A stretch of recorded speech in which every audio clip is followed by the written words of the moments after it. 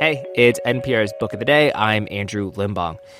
Do you remember being in your teens or early 20s and finding a book and being like, this is it? This book contains all of the answers to life's questions. I found it. It feels kind of silly looking back on it now, but it's understandable, right? That's when you're really looking for some answers. That's the type of person Celine is. She's the main character of Elif Batuman's new book, Either Or. It's the sequel to her book, The Idiot, which got a lot of buzz when it came out.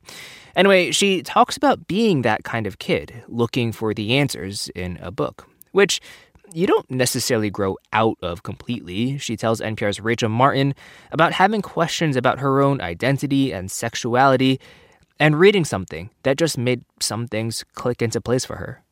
There are a lot of issues on voters' minds right now. 6 big ones could help decide the election: guns, reproductive rights, immigration, the economy, healthcare, and the wars overseas. On the Consider This podcast from NPR, we will unpack the debates on these issues and what's at stake. You can listen to NPR's Consider This wherever you get your podcasts.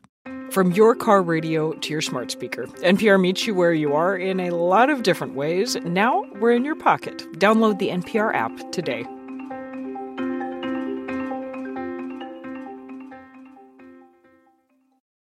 There are times in this job when I go into a certain conversation thinking it's going to go a certain way, and then it opens up in surprising directions.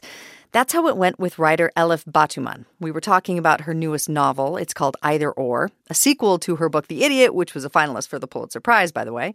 In her new book, her protagonist, Celine, is a sophomore in college, and to her, every question feels existential, because that's how Batuman herself felt in those years.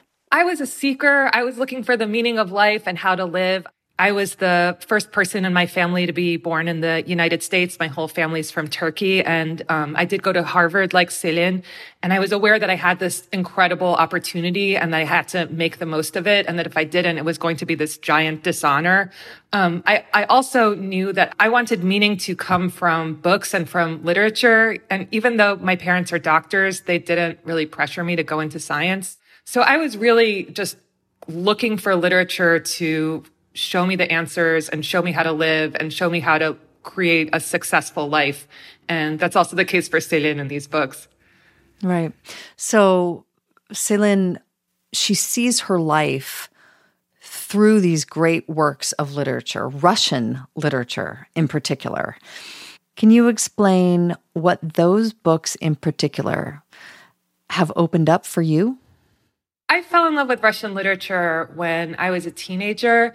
And when I look back at what really attracted me to books like Anna Karenina and Pushkin's Eugene Onegin, which were 2 of the big favorites for me early on, Tolstoy and Pushkin really saw what was unfair in life for women and also for children in a way that no other part of serious discourse that I could see was talking about that. And what I really got from those Russian novels is a potential way that I could take this, quite threatening and menacing chaos of stories, and at least theoretically, I could reconcile them all into one single story. I think that's something that I learned from Russian literature and that I really wanted to be able to do for other people. So for Celine, she does a lot of questioning, right? Her brain is very active. There's a lot happening.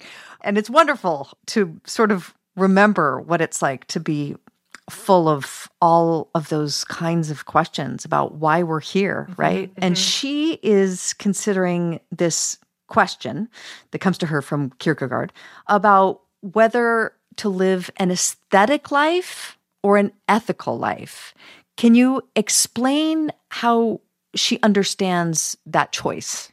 Yeah, so that Kierkegaard book, Either Or, is a book that I actually read at that stage of life in my second year of college. And Kierkegaard is talking about how you can either live your life as a work of art or you can live your life and try to be a good person. And for Kierkegaard, there's a huge conflict between these two things. And his example is like, oh, if you want your life to be a work of art, you should go out and like seduce lots of women and seduce young girls. And some of them might go crazy, but like you're living a really aesthetic life. And an ethical life means getting married and being really bored, because like a boring marriage in this sophisticated way is actually more interesting than a series of interesting love experiences. So Celine endeavors to live or experiment with an aesthetic life. Mm-hmm. Yes. And a big part of that is a sexual awakening, I suppose you could call it. You could call it that. You could also call it indoctrination. So explain this. How does sex fit into Celine's experiment with aesthetic living? Celine, when she wants to research how to live an aesthetic life, she's really reading a lot of books that are written by men. And she's learning that the person who lives an aesthetic life is a man. And the way that they do it is by seducing and abandoning young girls. And when I set out to write Either Or, I started writing it in 2017 during Me Too, when a lot of women were revisiting their own sexual histories and describing them in different ways. I was at that point 1 year into a lesbian relationship for the first time in my life after, really only dating guys. And one text that I read at that time was Compulsory Heterosexuality by Adrienne Rich, which blew my mind. And it's about the existence of a force that is sometimes secret and sometimes not secret, that's always working in society over history and over different cultures. It's always working to wrench women's energies away from themselves and each other and towards men. And when I thought back about my college experience, because part of the question I had was, I feel so wonderful in this relationship now with the woman with whom I hope to spend the rest of my life. Why didn't I do this sooner? And that was part of the motivation for me to write Either Or, was to go back to that period and revisit why that didn't seem like it was an option on the table, and why it seemed so important to have these relationships with guys. Yeah. Celine seems often in two places at the same time in the experience, whether it's the conversation, the sex, the travel adventure, and simultaneously sitting outside of it, thinking about how she could turn it into art some way. Yeah, there's a scene where she takes a creative writing class, and one thing that the teacher tells her, which is something that a creative writing instructor actually told me when I was in college, is the writer is someone who's always outside and inside at the same time. And he was really like, if you could do anything else besides be a writer, you should do that, because as a writer, you're not able to experience anything authentically because you're always outside of it and describing it at the same time.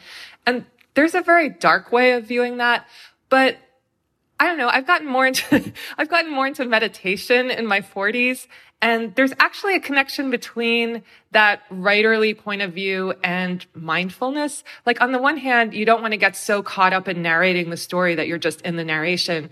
But then in another way, it's kind of useful to have this like outside perspective on your life, and to be able to think about what's happening and to look for meanings and to question it, and not just to assume that, this is human nature, this is the way that things have to be.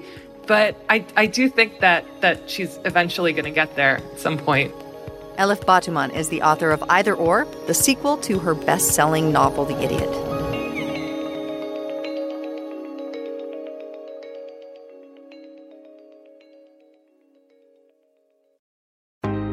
On the Code Switch podcast, conversations about race don't start and stop with the news cycle.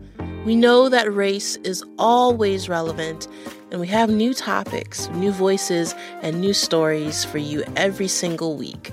Listen to the Code Switch podcast from NPR. On the Code Switch podcast, conversations about race and identity don't begin or end with the news cycle. That's because we know race and identity impact every person and influence every story.